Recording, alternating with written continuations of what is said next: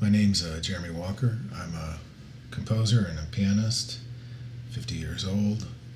But this is not a podcast about music. It's not a podcast about me. It happens to be about my dad. His name's Tom Walker. He started his own company when he was 22 years old. He was started as an accountant. He expanded into small business consulting, negotiations, everything that goes along with that.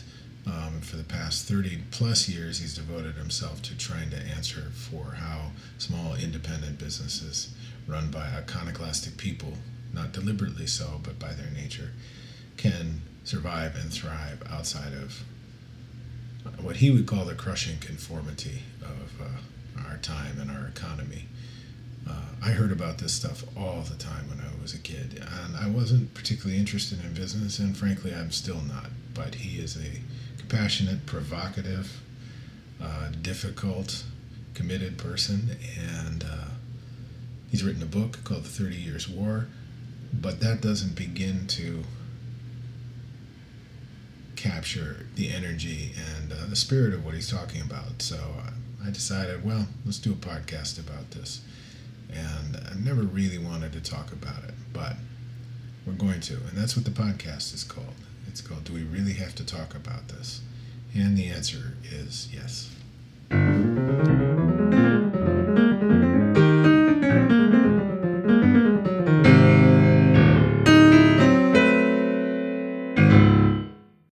We're back talking about Bill and his foundry here on Do We Have to Talk About This?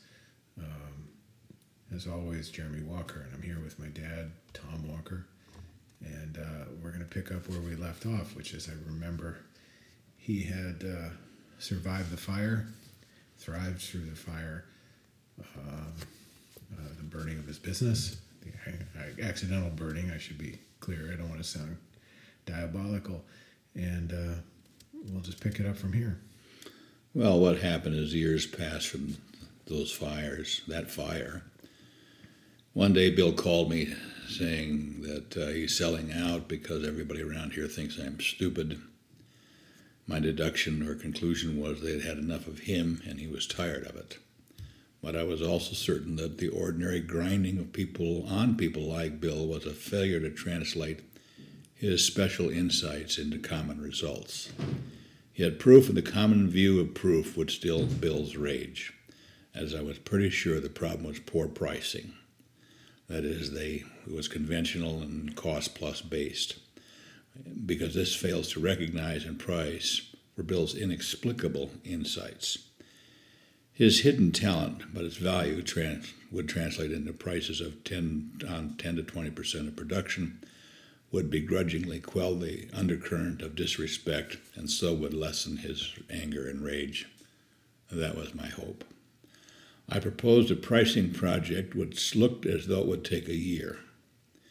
We started with assessing his company, for if it was really weak, there was no point, but it was in fact in the upper quartile. Can we go back to you said something 10 to 20%. Could you elaborate on that, or what?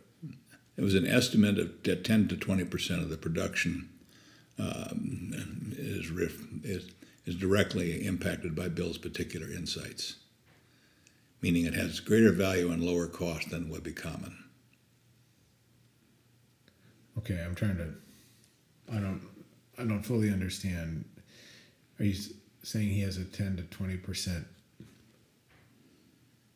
10 to 20% of his production should be priced much higher, to put it in simple terms. Okay. Or simply higher. Okay. And the other 80 or 90% was... Now, this is preliminary, and this was a guess at that time. What it actually turned out to be was closer to 20%, maybe even 30%. I don't recall precisely.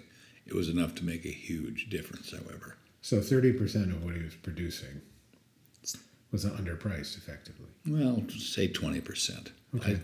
I'm comfortable with the range that we had at that point. I'm not so much interested in the percentages as I'm trying to understand exactly what you mean. So given the quality of his... The value of what they produced was much greater than the cost that it took them to produce it. when it reflected his peculiar insights. Okay. Okay. I'll explain that in some detail as we go through Well, this. yeah, I just wanted to. Yeah. That's a pretty packed statement. It is a very packed statement, which is why I began this series with the Bill story, because I will attempt and propose that I can unpack it. Ready for me to continue? Oh, sure. I proposed a pricing project which looked as though it would take a year.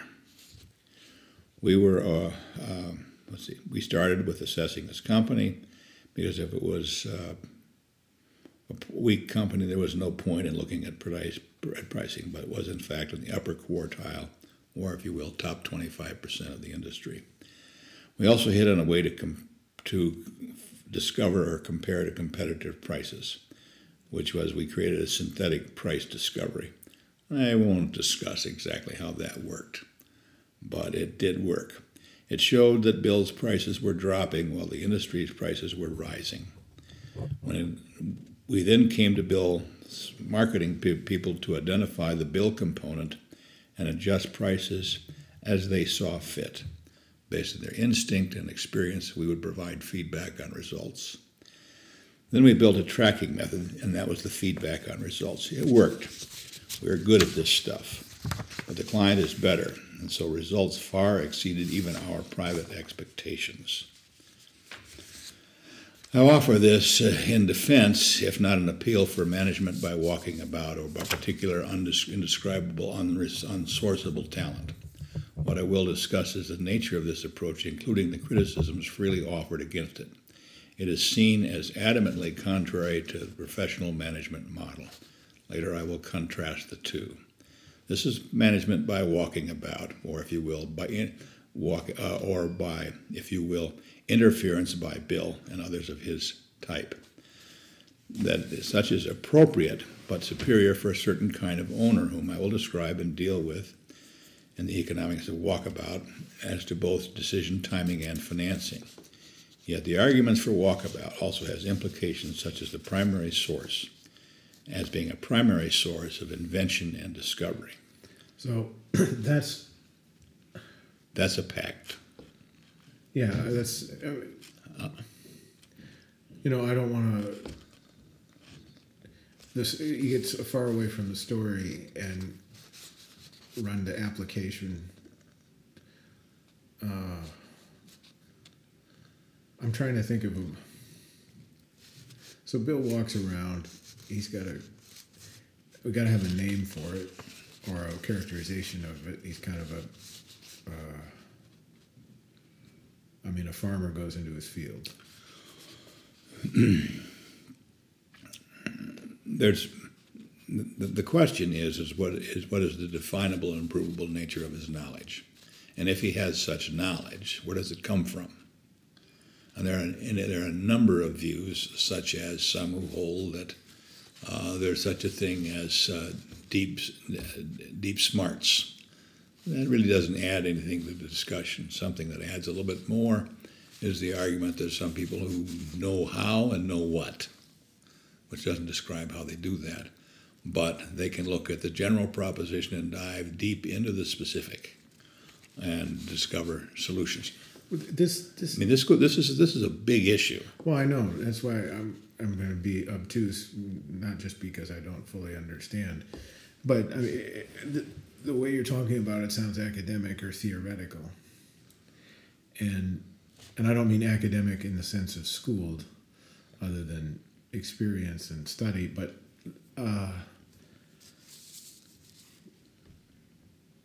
we're talking about an undefinable thing,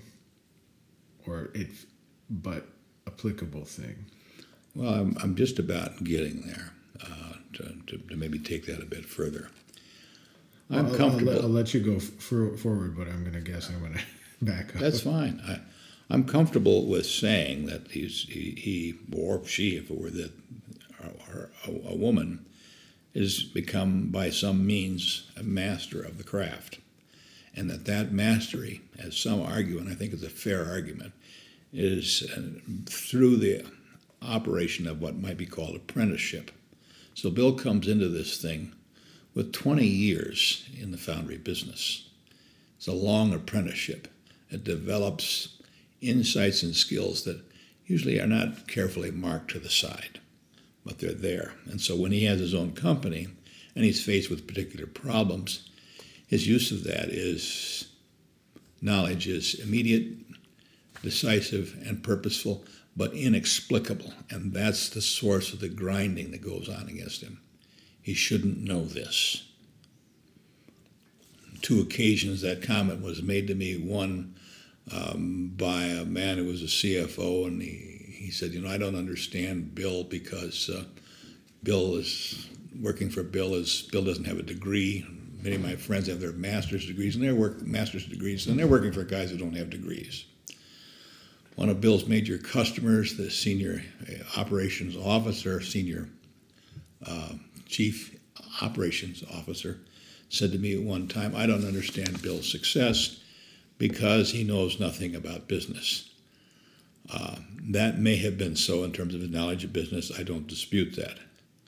But customers buy what he produces, and that he knew how to do. So he could be called a savant. He could be called deeply knowledgeable with the characteristic of being less skilled in other areas. And that's often true. They're less skilled in other areas in 2 respects. One, a willingness to speak to their particular knowledge, and in some respects, a lack of language skills to be able to do so. So I've observed. Bill was no exception to that.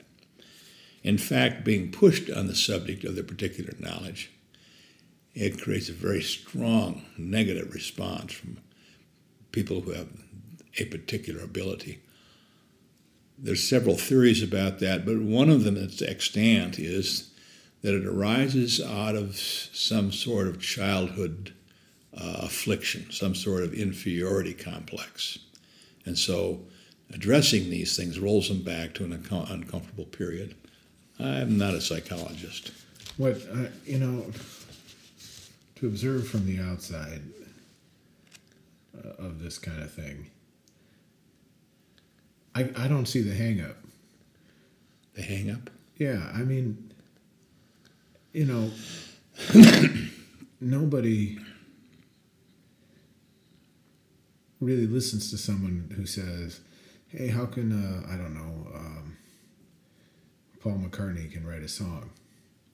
He just can write a song, and it's a song or it's not a song. Is this... And I wonder about, and we talked about it a little bit,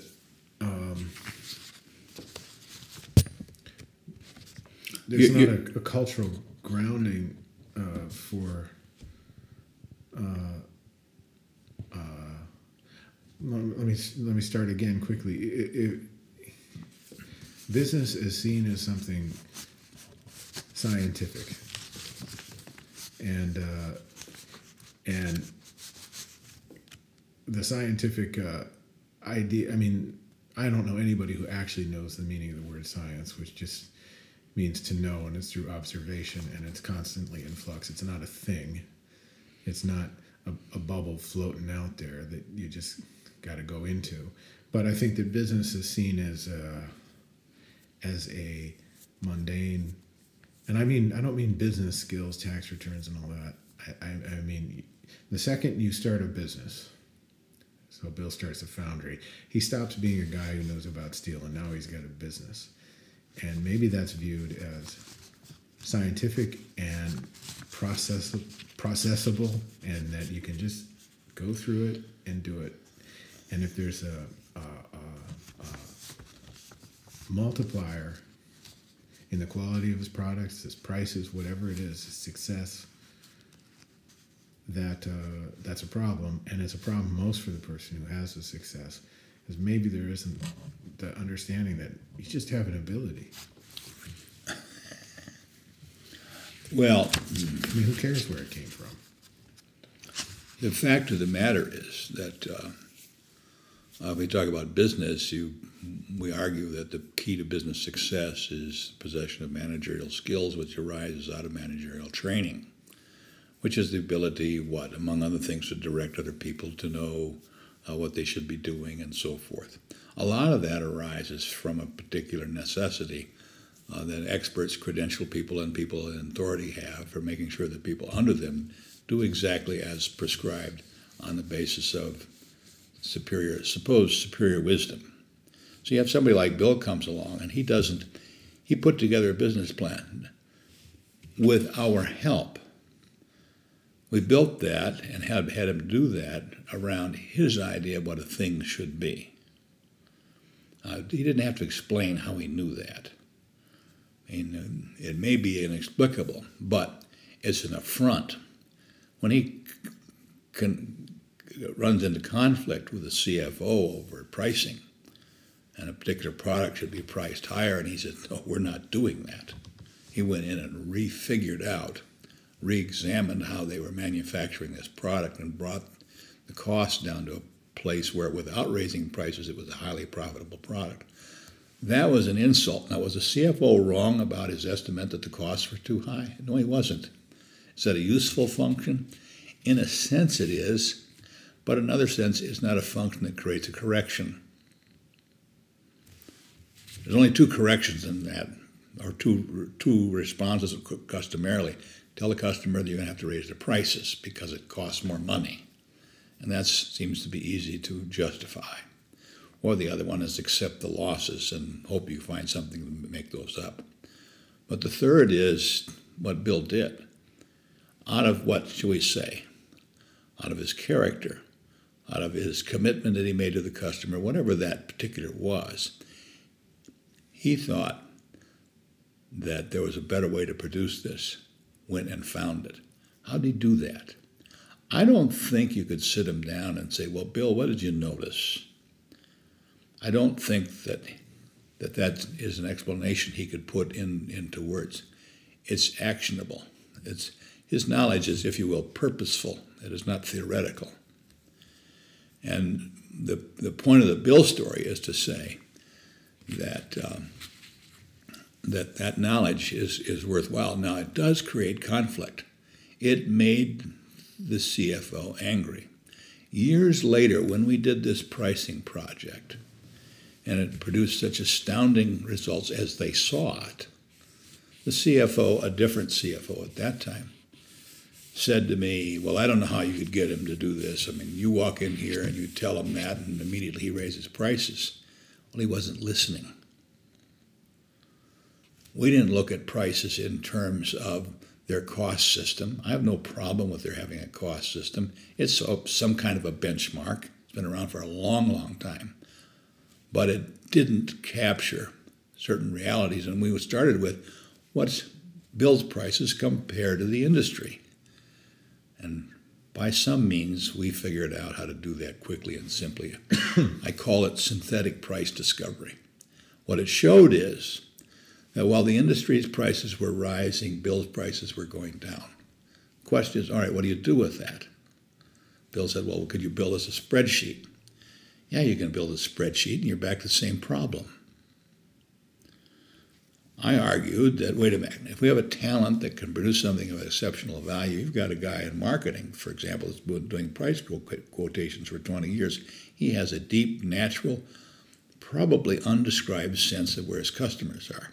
We can show where these margins are product by product, 2,500 of them a year, bang, bang, bang. Success rate in bids is 2%. 98% of the prices offered don't result in the present sale. But we knew where those prices were relative to the industry. So we could say, look, here are the jobs that fall within this range. Do what you think is best. And of course the question was, what if we lose the business? Well, we'll also track. Take it as far as you're comfortable, or maybe a little further than you're comfortable. We'll track. We'll run those tracks, once a month or once a quarter, and so that you don't get too far away. But the reality is, we're pricing for value. We're not pricing for cost. Customers care about the value they receive, unless that's a point of argument. See, that's what I was trying to I got a little hardball on those things. That's the right. Yeah. That's understandable. 'Cause All right. I can get that from, one band or one piano player might make $75 and the next guy makes 75,000, and that's literally the range, and it's hard to measure how that stuff is. Yeah. Well, one of the things about characteristics such as Bill's and with several clients like this, what they respond to is usually contrary to accepted industry practice, is usually contrary to expertise, but it is not contrary to their purpose. And their purpose is what drives them. Now, in Bill's case, because his purpose and the effect it had on a certain percentage of the products did not, by virtue of their pricing methods, show up in their prices, then his knowledge was simply interference. He was a simply difficult person to be around. All right, so that's an important. You almost should say that again. So his knowledge is simply interference. You mean within his own? Oh yeah. Shop. Yeah, and the more they regarded him as unproven, if you will, or if you will, for most of us, proof is what is commonly done. Anything that's not commonly done is a problem. In fact, those who take a view of something that's not common are regarded as negative critics. They won't submit to anybody or anything. They're just arbitrary and capricious. They're cantankerous, if you will. See, it would really help if people kept 4 or 5 books on their shelf. One of them being, the Iliad. Throw into that Huck Finn.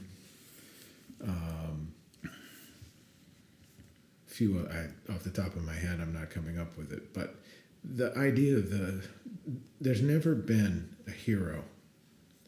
You can go back to Moses. There's never been a hero outwardly suited to what he or she does. Well, Moses would be a really good example. Yeah. I mean, all the way forward to, it's the fundamental of literature. It's a fundamental of, and take it out of literature because now that sounds stuffy. Storytelling is always, and you could view Bill's story, or in fact your story, because we could talk about that too, from a hero standpoint. And I don't mean hero as a heroic action, like saving people from a burning building or something, but heroic in the sense of protagonist who would seemingly be ill-equipped to do the thing. I mean, my world, jazz music, comes from people no one would have expected to do great things. And in fact, we're troubled to the point of violence that this great thing came from oppressed people. I mean, it's black music. Mm-hmm. So maybe it would be a good idea if I were talking to somebody who's doing this kind of stuff, I'd say, okay, go buy these books and read them, and you'll understand a little bit. So you kept saying to Bill's Rage. I mean, even Achilles, who's super strong and everything like that. And of course, Achilles' heel comes from the fact he's got this vanity and he holds grudges and he can't get past him and he sulks in his tent. So even all the way back to that storytelling. Anyway, it's just an aside.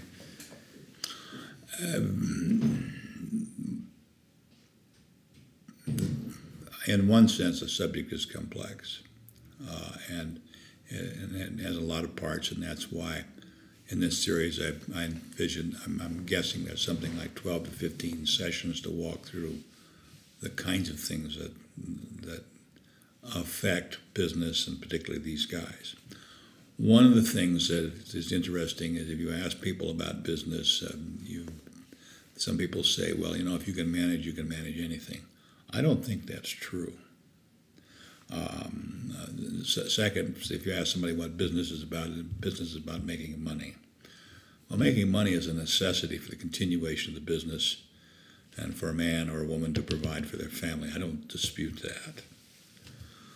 But what probably works better is something that says, I know what to do, I know where to do it, I know who to do it for, and I want to deliver something that really works. Now, how do you define what really works? Boy, that's an interesting question. You decide for yourself. And generally speaking, if you define it, the customer will accept that definition. Now, that is not a sit-down conversation.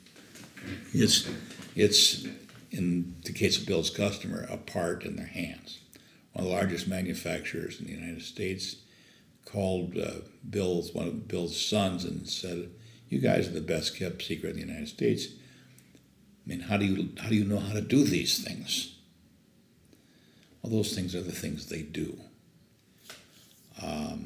But if you come back to why it's such an affront, one of the characteristics of how we build a business plan is to hide the client's actual thinking from the experts. We don't even want to have to go to explaining what's going on. True expertise is sufficient that a person really who has that true expertise recognizes that there's an awful lot more that they don't know at all. That's a kind of humility that doesn't seem to fit well with expertise. When the CFO, who's supposed to be the keeper of making money, keeper of the money, is exposed to say, your pricing methods don't work. They don't touch reality. They may be cost, as best we can define cost. But then my question becomes, well, so how much cost do you put in to pay or compensate Bill for what he, if you will, instinctively knows? Gained over 20 years.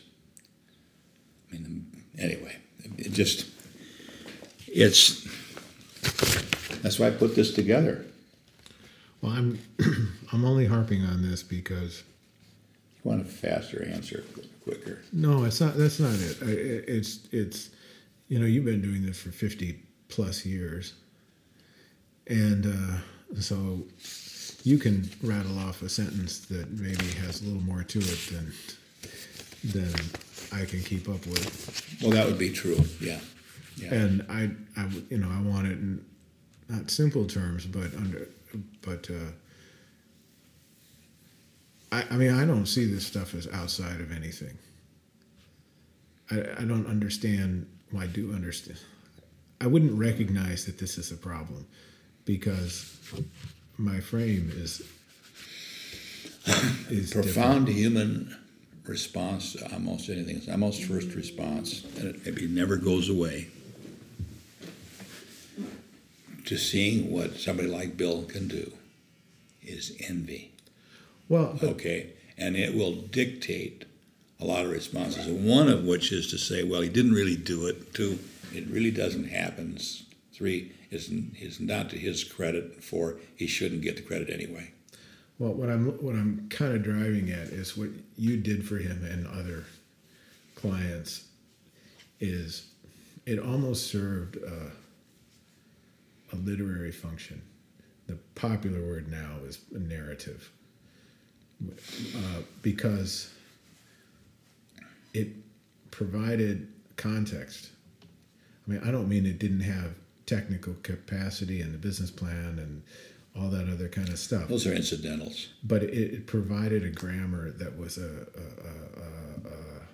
bit of a hedge or a moat even around this guy that other forms maybe have more naturally than so-called business. The culture around them comes with it. Well, not all of our clients were, if you will, the Bill type. They were people who had absolute mastery. I don't know what percentage, because people are hesitant about such things and will often bury the exceptionalism in order to fit in. Some people, however, can't find a place, so they have to make their own place, and that's what happens in Bill's situation. Now, to what extent I knew about what was going on through this period, I chose the Bill story because in one client, which I was able to track from beginning to end, there were some seminal ideas at the time I went through them. I didn't have a precise or even a general grasp of what I was doing. Other than the simple idea that who are you to fool with this guy? To suppose that he can't fail, if you will, if you must, let him fail on his own terms. He will succeed better than on your terms. I mean, it's interesting that you would say you didn't have grasp of what you were doing. Seminal grasp? Oh, yeah.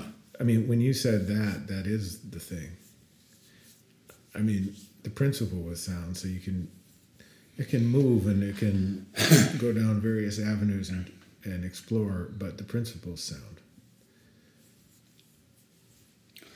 In a sense, without the apprenticeship, I was given a wide set of ideas that I really had no idea. Sometimes didn't know I had them.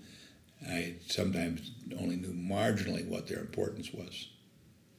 You know, the one thing, if I look back in the 30 plus years with Bill from beginning to end, I had always assumed, classic, stupid mistake, it was mine, but I'm not alone, that if you got results, nothing else mattered. And since theoretically my clients got results, well, nothing else mattered. If I got results, nothing else mattered. Well, that's wrong. I didn't take the time to say, Bill, right at the beginning, and I think I instinctively knew not to do it. I didn't set it aside and say, Bill, look, you have a particular talent and ability. I know this makes you uncomfortable to talk about, but clearly you do. I can't put my finger on it, but it doesn't change the fact that you do, and it's not built into your pricing. And so when you go along and you do this sort of thing and you exercise your view of things and you get less and less response, because pretty soon the company's going, everybody's getting paid, and so who are you to tell us what to do? I mean, yada, yada. Do you have your master's degree or your doctorate in industrial engineering or whatever? I didn't arm him for that either. I didn't say, look, you're going to encounter remarkable jealousy. There's going to be a lot of envy. I frankly don't know how you're going to diffuse that. But it's there. And when it gets to you enough, holler. Because I'm not averse. I can do this where you don't get to. I'll take them to the woodshed. Yeah. Well, that's the CFO who calculates cost, I wouldn't criticize him for doing that. It's a number, and it's a complicated calculation. But in the end, it has almost nothing to do with price. It does have to do with whether at the prices you're using you can sustain your business. That's simple enough. Well, if anybody listens to this, they might want to run back the last 4 minutes of what you said. Okay. Because that's what I'm trying to... Well, that's why I want you to curate this. That's why I'm trying to get to, and why I keep hitting this point of... If somebody, I'm not resistant. I am reactive, however. Well, I mean, it can be difficult at times. I mean, like Uncle Bill. I've been around this a long time. The point I'm trying to get to is for me, and hopefully somebody listening to this. You ask somebody what they do, and they ask me what I do, and I'm a musician and composer. You ask a farmer, he's a farmer. A chef, a doctor. There are these categories that the word carries a lot of shorthand, cultural shorthand. You ask you what you do, and you say, well, I was an accountant. Now we do, consulting. Consulting has almost nothing but negative baggage, or it's just a cloud in the sky. I've got a file here that I click on, should I get a call, tell me what you do. And I've worked on that file and written the language several different times. I don't have an answer to that I like. Well, and I don't know that. You know, I'm at the point of saying, look, what are you interested in? What are your concerns? I can tell you that mine are, number one, I don't think guys are doing what they even know is best, and they know better than anybody else what's best. Two, I want to set up some barricades so that those people who think they know what is best, and start criticizing, you have an answer for that criticism so it goes away. Three, things happen. I don't know what they are, but I do know, and you know, what and where they affect your operation. And we can be fairly precise. We can lay it out for you, and then you can decide what level of protection or what level of preparation satisfies you. And frankly, that answer is emotional, but it's not emotional in the sense of crying and screaming. It's a matter of what your purpose is. You're trying to provide for your family, yada, yada. We do those things. But sit down and say, well, how do you do them? Man. Well, I mean, this is... My doing is response to my clients. Well, yeah. The category is a missing category in maybe post-industrial, and I don't really study this stuff enough to care, or care enough to study it, but I do read a lot of books and I understand what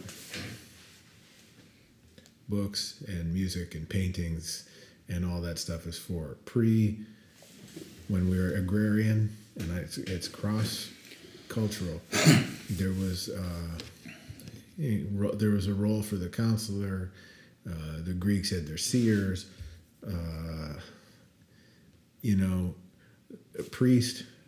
There's good and really good versions of someone who knows, and you go see the guy, the shaman, another word, and that doesn't mean you sit there and smoke comes out and you look into the future. It means sagacity, and that was an accepted role that I think was supplanted by the idea that you could get a certain kind of technical portfolio together that would stand in for, in my thing, I have nothing against school. I wished I'd gone more than I did. But you go to school and you learn how to compose music. And I've heard people who've gone to school and they compose beautiful. I need to know what end of a screwdriver to hold too. Yeah. And there's things missing in my toolkit, to stay on the metaphor, that I wished I had and I try to acquire. However, I also hear a lot of stuff that,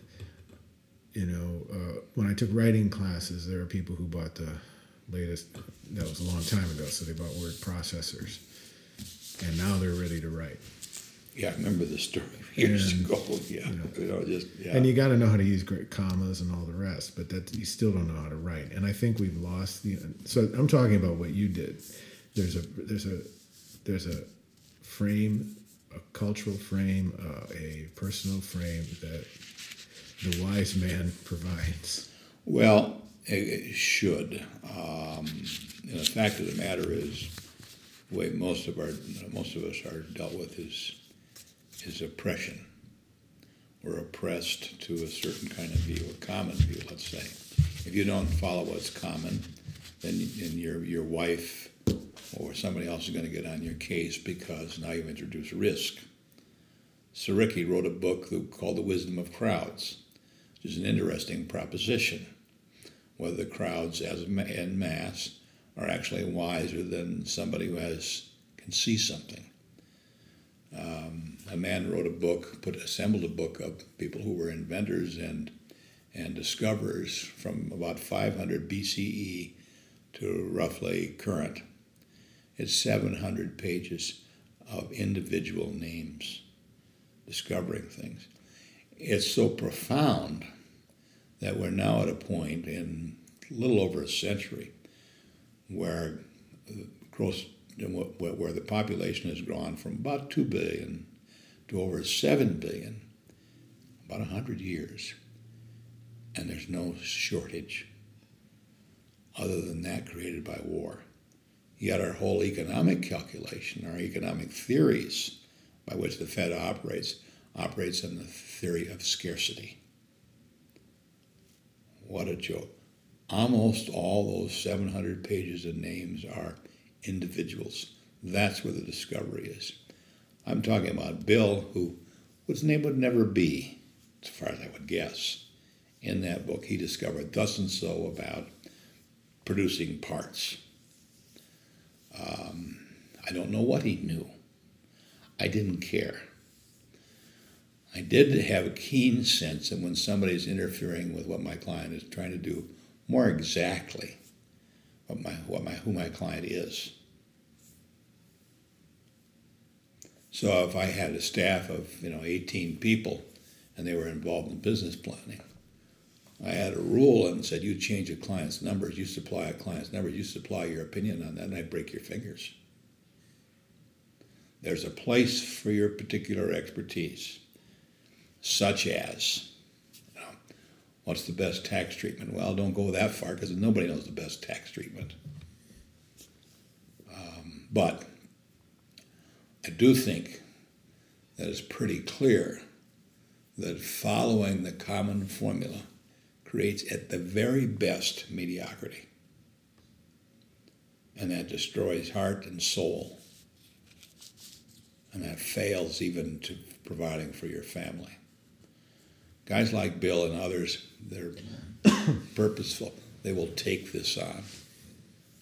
Maybe with some encouragement. They don't think they have anything. In the early part of the story, I said, he went down to a banker I knew, and somehow I had a good standing with that banker. But anyway, Bill thought he did a poor job. And I would guess, in terms of what he thought a businessman would do, or otherwise, he did a poor job. But one thing that came through, he knew something about a foundry. In the testimony of over 20 years. You want to be an expert at something? Who's the rule of 10,000 hours, some such thing? It's Gladwell, I think. Yeah, Malcolm Gladwell. Well, this is 20 years, and you're confronted with problems. A friend of mine has, I think it's close to 50 patents to his name. Brilliant guy. I asked him one day, please explain how you do that. He said, I see a problem and it bothers me long enough to find I can't stand it anymore and I'm going to go find a solution. Well, that's very sophisticated. Yeah, that's more self-aware than most, but... That's right there. So I unfold this because, from here we can discuss what is the standard professional management model. Why is it set up that way? How does it work? And what are its failures? And they're profound. Well, I think... And then I talk about economic savvy in terms of how to read an economy and the interest rates and the effect of interest rates on value and prices. And then, how does a guy like Bill manage, per se? Well, the reality is, as near as I can tell, he manages by interference. Sure. He sees something and decides, no, we're not doing that anymore. He interferes. And it'd be interesting to know to what extent his intrusiveness created 10, 20, 30% of the employees who developed their own ability, who were developed with real ability and seeing things that were wider and deeper than is common. Well, that's certainly the apprenticeship model. Yeah. In any field. And so if I take it forward to, one of the oldest occupations of mankind, it's probably the oldest, which is agriculture, farming. Yeah. My estimate is that farming today suffers from suffocation by expertise. by outside expertise. And so I love the idea of that sort of combat. One of the stories, and I don't know if I'll tell it here, was a dairyman, small dairy. We took on a dairy. It's not something I wanted to do, but for some reason I found myself there. You must have a little bit. There we were. And it was doing as poorly as one would expect. And one day in the process of business planning, maybe the second year, he decided that he's not going to follow the standard protocol in dairy for feeding cattle, dairy cows. He had a professional, highly trained nutritionist who reformulated feeds for the lowest cost, because feed is the highest cost by far. He said, I'm not doing that anymore. I'm not going to change their diets. Cows don't like to have their diets changed. It gives them upset stomach. So he threw out that remarkable, long-standing, highly developed expertise, and on the basis of his own what? Gut, pardon the pun, he changed it. The effect was profound. Not only did they produce more milk, their milk was pure, meaning it had almost no cellular, no disease, Sure. somatic cell count was down. Third, the effect was so profound, the milk just simply tasted better, and the dairy came to him and increased his premium beyond that to account for the quality of his milk. Fourth, and this was the huge kicker, his cows, instead of having to go to be turned into hamburger every 3 years, would run 7 to 8 years. Now you're talking real money. Well, and that's And he did that. I mean, there's a thread that kind of came out in this conversation. It's war. Well, You know how I feel about that. yeah, well, yeah, but the knowledge, Bill, this dairyman, they had what would be viewed as street smarts or something like that.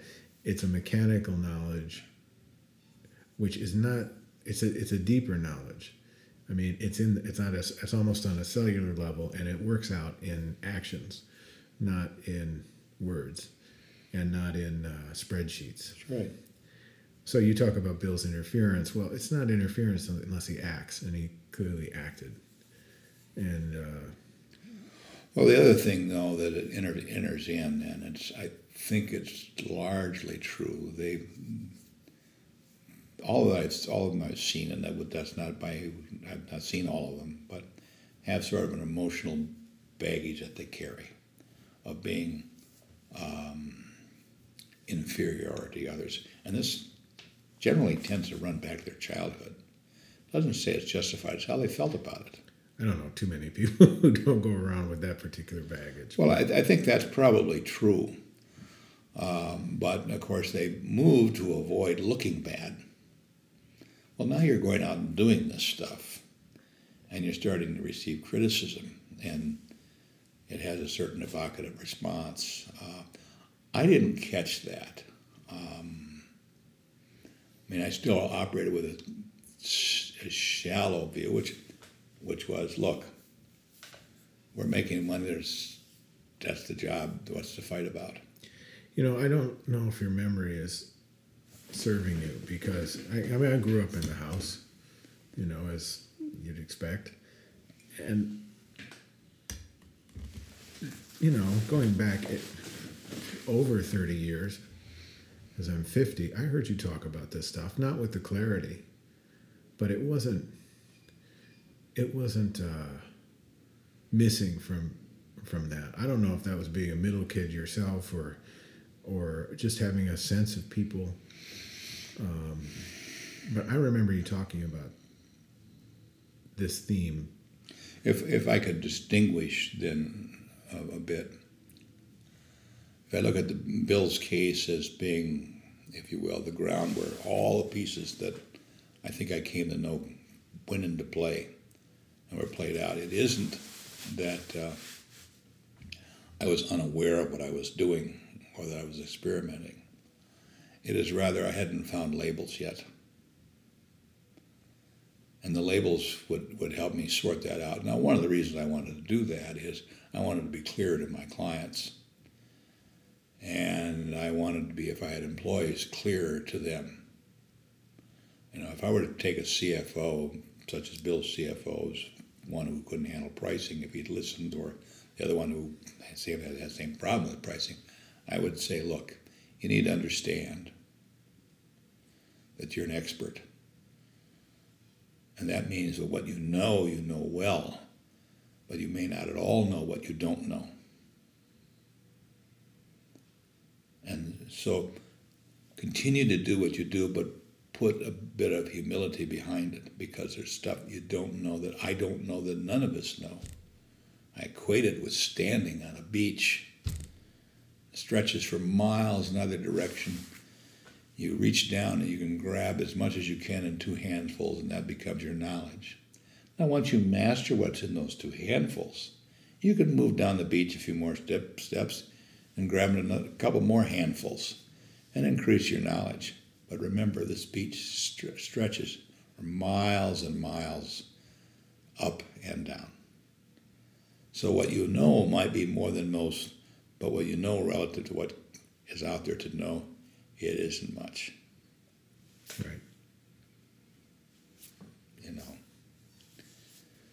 I had a client that I did an acquisition for, and it was really sort of an interesting one back in 1975. Yeah. We got all done in a way when it worked, my word. And he turned to me one day and he said, you know so much about management. Is there a book that I could read? Books? I said, I got quite a few books in my library, but there's really only one that you want to read. Management is about people and what they are, what we are, and how to deal with them is in the Bible. Go there. You know. But. Well, it is interesting. The view of business does not seem to contain people. But of course, it's only people. That's an interesting thought on the board. I've got a basic outline which I'll revise, which is the structure of modern management. And in a sense, it doesn't contain people. The fact of the matter is that ordinary people are a problem. And they're a source of interference. They may have some ideas, but they're also, difficult. And so modern management has come together to how to contain, if you will, their worst impulses. Going back to Frederick Taylor, a scientific management expert back in the turn of the 20th century. And the idea was you develop exactly step by step each thing that each person does, and you commit them to that. And those things will create in them good moral habits. That was the argument. The other side to it was, if everybody's doing the same thing all the time, then supposedly you can tell when something's off. Sure. What you cannot tell is whether your design is off in the first place. Well, I mean that's it. I mean, again, if I hear that, and I think if these dummies had read some books and actually read them, they wouldn't have done that stuff. Because it doesn't. I mean, literature, and whether written down or the oral tradition, it long ago, thousands of years ago, figured out, and it's not going to go that way. You're not going to systematize. People made up much more of feelings than anybody really wants to admit.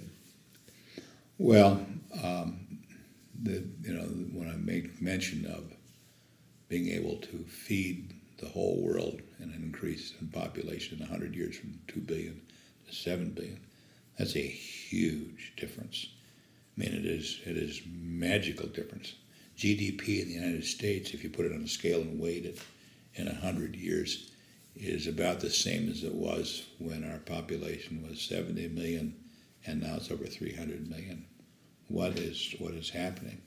You got an Apple computer, that's Steve Jobs, who, according to Bill Gates, knew nothing about technology. Well, he apparently knew something pretty good, because he knew what he wanted to do with it.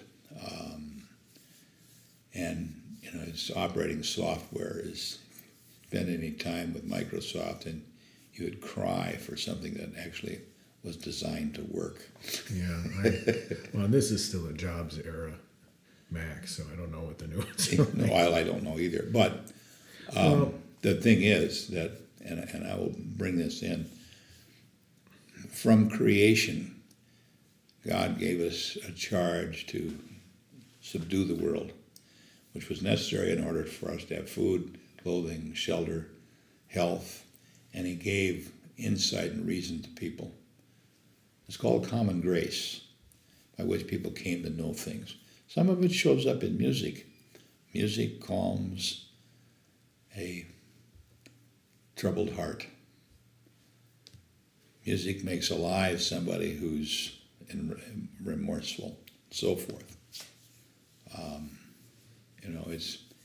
We have cures for diseases that people used to die from by the thousands, smallpox and measles, and so on. Sanitary systems. I mean, gee whiz. I read this statistic about light, artificial light, and now I'm completely blanking on. It took I don't know what it was, 10 hours to produce 1,000 lumens or something like this, and it might have been more than 10 hours. I don't remember numbers well at all, and by the 10 incandescent bulb being around, it had dropped. Anyway, the short of it is, with the current technology and light bulbs, the same amount of work that used to produce 1,000 lumens produces 54 years of light. That was 1,000 lumens at like 1 hour. It's almost, I'd forgotten that. I know the numbers, and I'd forgotten the illustration, because it sort of says,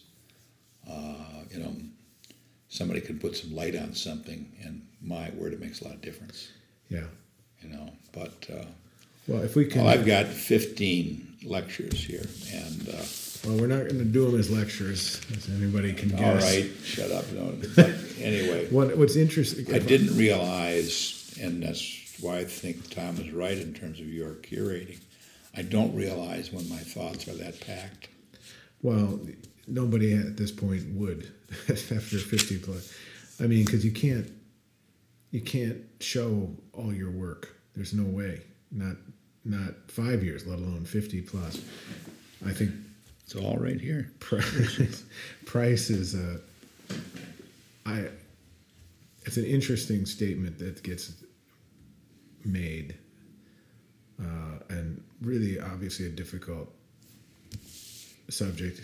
I think it's interesting that if I remember the story, Bill's enjoyment or his satisfaction in the business is going down with his prices, or maybe his prices are going down with his satisfaction or his. Interesting thought. Yeah. I don't have it in the material, and I don't know that I intend to, because I thought about specifically not including it. But a lot of that stuff is really developed out of Marxist socialism. That the fundamental of a price is what you need in order for a workman to have enough to provide for his family. Anything other than that, it's just da-da-da-da-da. And so we have these cost calculations tied back to, and the driver on that is number of man hours. Well, and I suppose sure, okay. But can you calculate? I did the... Go ahead, yeah. I did the Bill story, and I point out, then these are things that I'll be picking up later on, and because Bill's story includes and deals with the whole range of, if you will, management theory, the place and role of experts, the nature of people like Bill, and the role of economics in their decisions and their providing for their future. People like Bill, and not uncommonly, don't do things because they see an opportunity. They do it because it's a way for them to avoid the risks that they see in the future. I'll turn, in perhaps another episode, to another story that's far more common and unnecessary, but it's important to address because it reflects something of the effect of common views of things and how much damage it does. All right. Right? All right. Well, that's what we talked about today. And then I guess we did have to talk about it. We're going to be back with more. If you like this, tell your friends. Get them to listen. And we'll keep doing them.